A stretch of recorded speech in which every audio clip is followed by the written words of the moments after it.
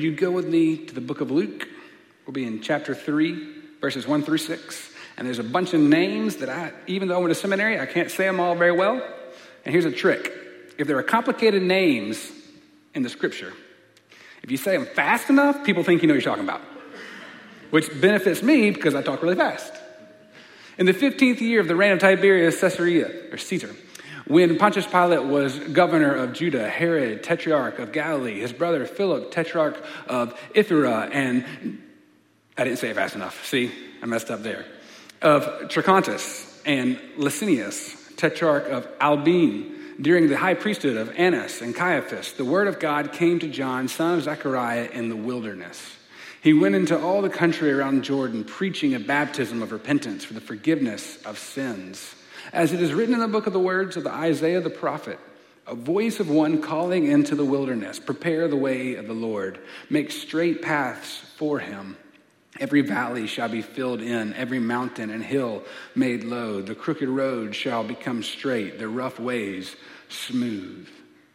And all people will see God's salvation. This is the word of God for us, the people of God. And together we say, Thanks be to God. We are in the second week of Advent. And there's a little echoey thing coming through. I'm sorry if it's a little loud. We'll just bring that down just a little bit. In this last week we talked about hope. This week we're thinking about peace and what that means for us. How do we understand that? What is peace? How do we find peace? And why do we think that peace, this is kind of where I'm going today, why do we think peace is somehow intrinsically tied to certainty? During this series, we're looking at Advent through art.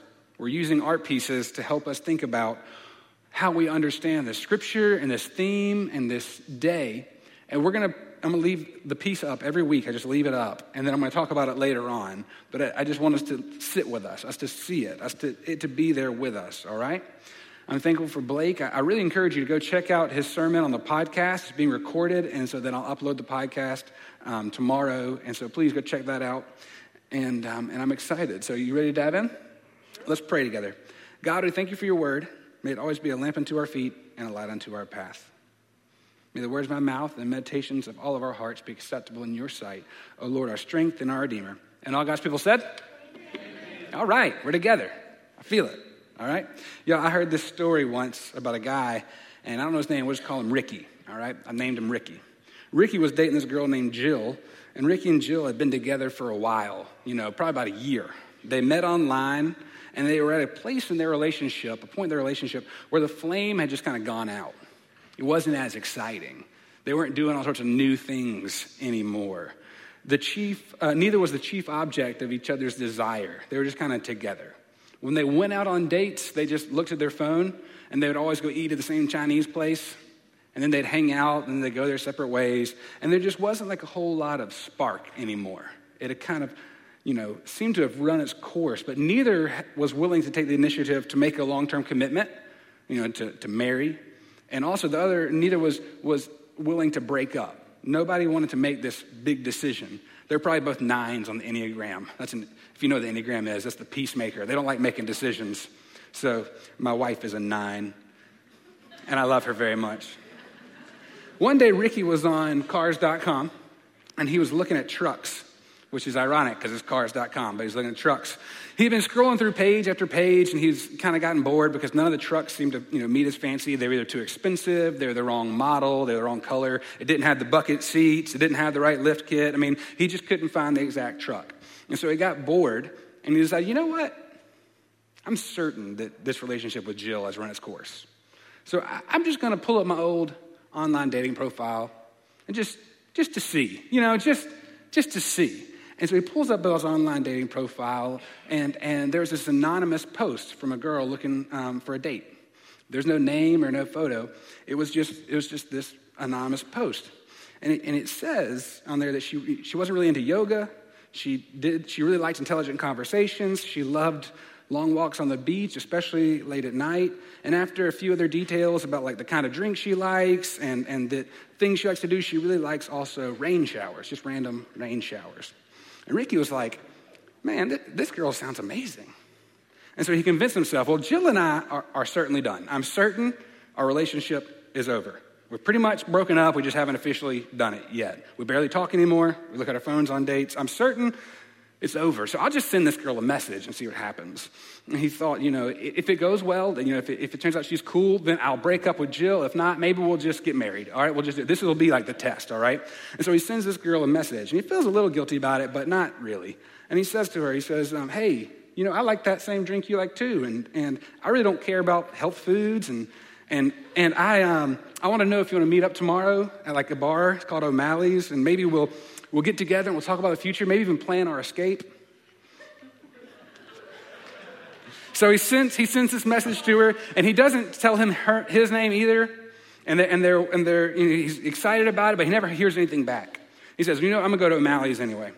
And so he shows up early, and he waits as people walk through the door, and he doesn't know what she looks like. He doesn't know her name. He has to guess if it's her. But then all of a sudden, this beautiful girl walks through the door, and he knows in an instant by the smile of her face.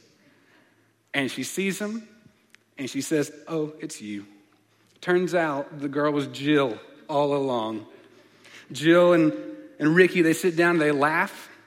And he said, I never knew that you like pina coladas or getting caught in the rain, that you're not into health food, and that you have half a brain. Many of you probably know where that story comes from. It's from a song from the 80s, which was written before I was born, just by the way. Just 70s. Wow. Definitely before I was born. And the song's called The Escape, or the Pina Colada Song. And I was telling Brianna, I think I'll start my sermon this way. She goes, I never knew that's what that song was about. She's like, I never listened to the verses. I didn't, it's a song about two people who, they're certain that they know everything they need to know. They're going to go their opposite ways. They both try to figure something else out, and they end up coming back together, and they learn so much about each other. They laugh. They're like, oh, I did not know all these things about you. This story is relatable to us, and I think we can appreciate it because we often get trapped in the short-sightedness of certainty.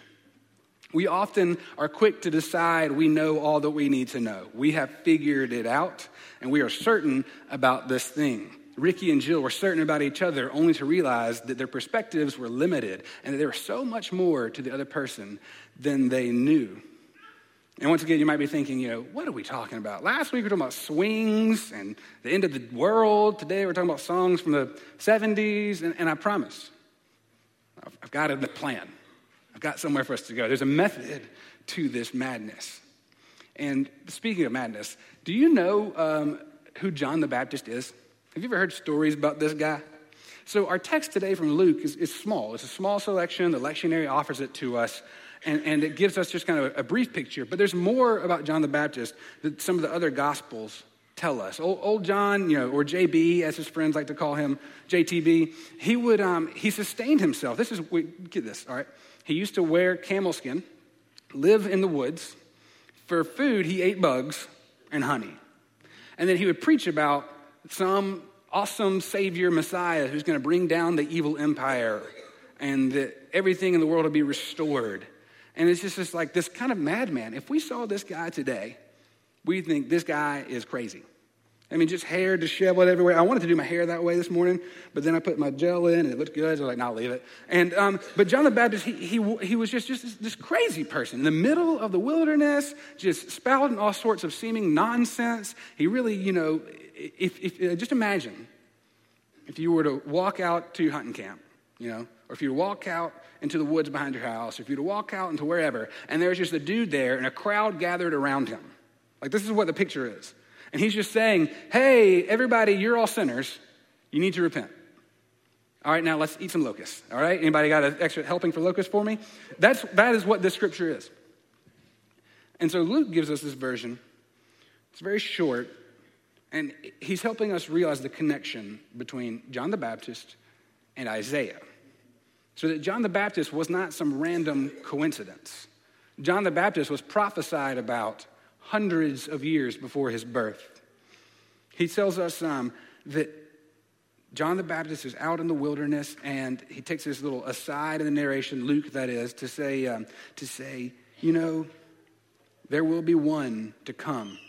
People try to tell you, remember the prophets, they told you, there will be one to come who will be crying out in the wilderness to prepare the way for the Lord, to make straight paths for him. Every valley will be filled in. Every mountain and hill will be made low. The crooked road shall become straight, the rough ways smooth, and all people will see God's salvation. That was John's message. He was quoting Isaiah. The funny thing is, all the people heard him saying that there's somebody else coming, and he kept on saying there's somebody else coming, but they wanted to give him all the glory. Elsewhere in the Gospels, it tells us that they were trying to worship him, to praise him. And John the Baptist says, no. There's somebody coming after me that's even greater than I am, and I'm not even worthy to tie his sandal. I mean, that's humility. I can't say, that I can promise that I would do that. If everybody's like, you're amazing, you're the best, here are these gifts, here are these presents, you're so wonderful. And I'm like, yeah, I am, right? John's like, no. There is somebody, I'm just the messenger. I'm just the pointer towards the one who is to come. And that's why I have this art piece up there today. This might seem like a strange art piece for Advent because it's depicting the crucifixion and kind of Lent and all the things that are to come. There's no baby here. There's no manger scene. There's no wise men. And this is Matthias Grunewald's Eisenheim altarpiece. And it's this altarpiece you can find in France. It's humongous. It's multi-paneled. So this is just part of it. If you close it, you'll see different parts of the story. But this is the most famous part of it because of the crucifixion. But the painting is not even the part that I love the most. There's a story about this painting that I really love. There was a German theologian, his name was Karl Barth. And the first time I ever really wrestled with any theology, like in a serious way, was whenever I was an undergrad at Huntingdon College, and I had this class all on the theology of Karl Barth. And the professor, Dr. Buckner, started this class by helping us learn more about who Karl Barth was. And he ended up being this prolific theologian, probably the most influential of the 20th century. It's not that everybody agreed with him. It's just his work was so impactful that people were either disagreeing with it or agreeing with it. Still today, the academies are struggling with and working through the theology of Karl Barth. This guy was just this, huge presence in the world of theology. And so naturally, he could let it go to his head. He's like, I'm a big deal. Hey, everybody, come see how big of a deal I am. Like, I'm just this awesome theologian. But what the story goes, and I believe it's true because it's been accounted for in a couple of different sources, he had a small version of this hanging above his desk, the desk in which he wrote every single one of his works, all of these massively impactful theological works. He had this painting above his desk, and he said he had it there for a reason. The reason was to remind him that he was not Jesus on the cross, that he was not God, and that everything he wanted his life to be was just the pointer finger of John the Baptist. That all of who he was not to be God, but to point people towards God. And so the painting reminded him not only who God was, but what his role in the world was to be. This man who could have taken notoriety and fame and fortune and just been like, look how great of a thinker I am. He says, all I'm doing is just trying to help illumine the person of Christ. I'm just trying to point the way for others to Jesus, to knowing God. I too want to be like John the Baptist pointer finger. I love that story so much. I heard it over a decade ago, and it still sticks with me every time I get up here to preach, every time I write a Bible study, every time I go to a small group. I'm always thinking, how do I make sure that I'm not helping people build the Church of Woods? How do I make sure that I'm not trying to make my presence, the biggest thing, but pointing the way towards Christ? That's who I want to be. If I am remembered for anything, I pray that it's remembered like John the Baptist pointer finger, like Karl Barth, pointing people not towards myself, but towards Christ. But what I found is that's really difficult. It can be really tough. And I don't mean like, oh, my job is so hard, woe is me. For all of us who try to point people towards Christ, it's difficult because of a number of reasons.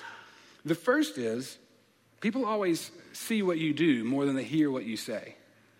And so it's easy for me to come up here every week and preach and tell about the Bible and tell what you should do and talk about love and all these things and tell you to offer forgiveness and be kind. Yet there are plenty of times throughout the week, if you would just be with me, you'd see Woods is not acting very loving. Woods is not acting very kind. Woods is not asking forgiveness. We trip ourselves up because of our own humanity. We're trying to tell people that they should be like Jesus while we ourselves struggle with that very reality. Do we not? People often see what we do more than they hear what we say, and our actions carry weight. And so we are like all messed up sinners in the middle of this world trying to figure out how to be the best Christians while also trying to be evangelical and point people to Christ. And it creates tension, it creates difficulty, and so it puts more onus on us to try to be holy, to live in this life towards wholeness, to try to find completeness and peace. We search for peace so that we can be made whole. But to me, the harder thing and the hardest thing about trying to point people to Christ is the fact that in our world, everybody is looking for the right answer. Everyone is looking for someone to tell them exactly what they should believe and exactly what they should do. Everyone is searching for certainty. We all want to be certain, because if we're certain, we'll be peaceful. We'll be comfortable. I know we all have stories about how awesome God is and how God's worked in our lives, and we're very sure and assured of the presence of Jesus. And that's not exactly what I mean. I'm not just talking about our experience of Christ in our life, but if you've never had some confusing moment when trying to read the Bible or trying to explain who God is, if you think you've got it all figured out because you've got your ABCs about what it means to be a Christian and what it means to follow Christ, and this is what the Bible says about all these things, and you've got everything certain and you're perfect, then I'm really suspicious of the God that you follow. And if we have not made our own gods out of our own beliefs. Because the God that I encounter in this scripture and the God that people have been talking about for thousands of years is bigger than what we can imagine. It's bigger than what we can be certain about. It's bigger than our own human limitations. We'll spend our entire lives and still only know just a glimpse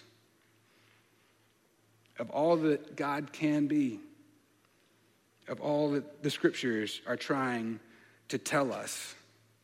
To point people towards Jesus like John the Baptist is really hard when we try to talk about Jesus and there's some difficulties in the text itself, right? Think about this. We just watched this video all about peace. We're talking about peace today. Jesus came to bring peace. There is this prophecy about him being the peace bringer. Paul says that he is our peace.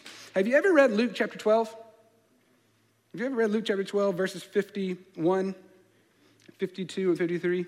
This is Jesus talking to people listening to him, to his disciples. This is Jesus talking. Do you think that I've come to bring peace to the earth? No, I tell you, but rather division. From now on, 5 in one household will be divided. 3 against 2, 2 against 3. They will be divided. Father against son, son against father, mother against daughter, daughter against mother. Jesus just said, I didn't come to bring peace. After earlier, Jesus said, I came to bring peace. If you've never read that and thought, then you're smarter than I am. And you should be up here preaching. Because I read Jesus saying, I am peace, I bring peace. And then I read Jesus saying, I am not peace, I do not bring peace. And I'm like, that's interesting. How about that? Well, what about this? Have you ever noticed that Jesus doesn't give direct answers? How frustrating that is? Somebody will ask him a question. He'll ask him a question. Instead of giving the answer, he answers it with a story. One time, and this is like classic Jesus example. One time the disciples asked him to explain a parable, asked him to explain a story. So what he did? He told more stories. He told 3 stories. And listen to this one, right? He says, in one of these stories, he says, the kingdom of God is like a merchant who searched for great pearls. When found one of great value, he sold all he had to acquire it. And then the story ends. And that's it. But if you think about this story, it really makes no sense. If a merchant wants something of such great value that he's able to sell all he has in order to acquire it, then the only thing he has left is that thing in which he's purchased. Therefore, he can't afford anything else. So if you give all you can to be rich because of this thing of great value, but you don't have anything to pay for food or shelter, are you really rich? Like if you've acquired this thing that you're so desperate to acquire, yet it does nothing for you to be able to provide sustenance to your life, like what good is it to you? And the only way you get the value of that thing which you've acquired is to sell it for whatever it's worth, receive the value from it, but then you no longer have that thing which you desired. The story makes no sense. It's a great story. It's a great parable, but there's truth that is deep in there that we have to wrestle with and struggle with. It doesn't make sense on first reading or on face value. There's more to it. And so as a pastor, I'm like, hey, let me tell you about this Jesus guy. Let me point you, like John the Baptist, towards God. Let me tell you what he's like. Well, it's really hard to understand. It's even harder to follow because some of these realities are too confusing for all of us humans to understand immediately or at first. We've got to work through it your whole life, try to follow this person that you're probably going to fail at following most of the time, but when you do succeed, it's only because you struggled through it for years. And even then, you might only know a fraction of all the things you hope to know. And that's what I think of every time I think, I'm trying to point people towards God. That's a really good evangelism strategy, right? Hey, let me tell you about God. Okay, what can you tell me about him? I don't know. Stuff. I'm still figuring it out. And that is so discomforting to us all, is it not? We are a people who love to be certain. And so it's hard to convey these realities of mystery, of meaning beyond existence, if we are so set in searching for certainty. If we are so confined to what has to be right today for me to be able to experience life peacefully, then I'll worry that we might never find true peace. You know, we're all searching for peace. We're all looking. We have all got crazy lives. Things going on all the time. Things that distract us from the ways we want to be, the things we want to be, the people we want to be. We all feel pulled in 100 directions with jobs and kids and work and church. And so what we do is we search out places where we can find peace because it feels calm and there's order to the chaos. And so we search for certainty, particularly in our beliefs and the way that we understand God. We look for that. It has to be this way. And we have a hard time whenever we think about the fact that the kingdom of God is like a man who goes to a rabbi and says, Rabbi, I want to be the smartest there is. I want to be wise. Test me. And so the rabbi says, fine, I'll test you. He says, 2 people come down a chimney. One has soot on their face. One doesn't have soot on their face. Which one has to wash their face? And the young man says, oh, well, the one who has soot on their face. He goes, no. It's the one who didn't have soot on their face because he sees the guy with soot on his face and he decides to wash his face. And he goes, oh, okay, I got to try me again. Test me again. Ask me a different question. The rabbi says, fine, okay. All right, 2 people come down the chimney. One has soot on their face. One doesn't have soot on their face. Which one has to wash their face? He goes, oh, the one who doesn't have soot on their face. He goes, no, the one who has soot on their face. He tasted it in his mouth. It's in his eyes. Go away. You don't get it. He goes, no, test me one more time. Test me one more time. And the rabbi says, okay. 2 people go down the chimney. One has soot on their face. One doesn't have soot on their face. Which one should wash their face? And he said, the one who has the soot on their face. He goes, no, they both wash their face. Who goes down a chimney and doesn't expect to get soot on their face? And he sends the man away, and he's so frustrated, and he's wrestling with the very thing all of us wrestle with. Sometimes in life, there's more than one answer. And sometimes with God, we can't know everything we want to. And that is scary. And whenever we're unsure, we are discomforted. And we're discomforted, we feel like we don't have any peace. And so if your goal in coming to church is to find certainty, I'm going to have a hard time giving it to you. But what I can say and what I have experienced is that where I have found God is in the searching, is in the journey, is in the struggle. Every day whenever we're together and we talk about these things, I find God in our fellowship. I learn more about who God is by the way that you speak to me and the way I speak to you and the love we show each other. We don't find God in just getting all the answers. We almost find God in the unknowing and in the experiencing. Peace does not come just from figuring everything out. I think that's why we're so not at peace. We're so concerned that if doubt enters into our life, that we've done something wrong, that we're not right, that we're so concerned that we don't have everything figured out all the time, and so we can't find peace. I do believe Jesus is the peace, brings the peace, and we can talk about that other scripture some other time. I think there's still a way to read that and still believe Jesus is the peace bringer. And yet we don't find it often because we've already decided who Jesus has to be. And if something else is introduced, if something else is scary, if something else happens, that wrecks our world. And so I invite you in this Advent season to be present with your questions and to be present with this church. To not try to do it on your own, but know that we are here to journey with you. We are here to struggle beside you. And when we come to this table, as we're doing right now, that there is grace and love and forgiveness for all people. Will you pray with me? God, we thank you that you do bring peace. And we ask for your forgiveness when we fail to recognize it. We ask, Lord, that you help us to see the peace that passes all understanding when we are worried beyond belief. Help us to experience peace in a real way. And forgive us when we have failed to be your obedient church. Free us for joyful obedience to you, Jesus Christ our Lord. Amen. At this time, I'm going to invite our communion stewards forward. The reason why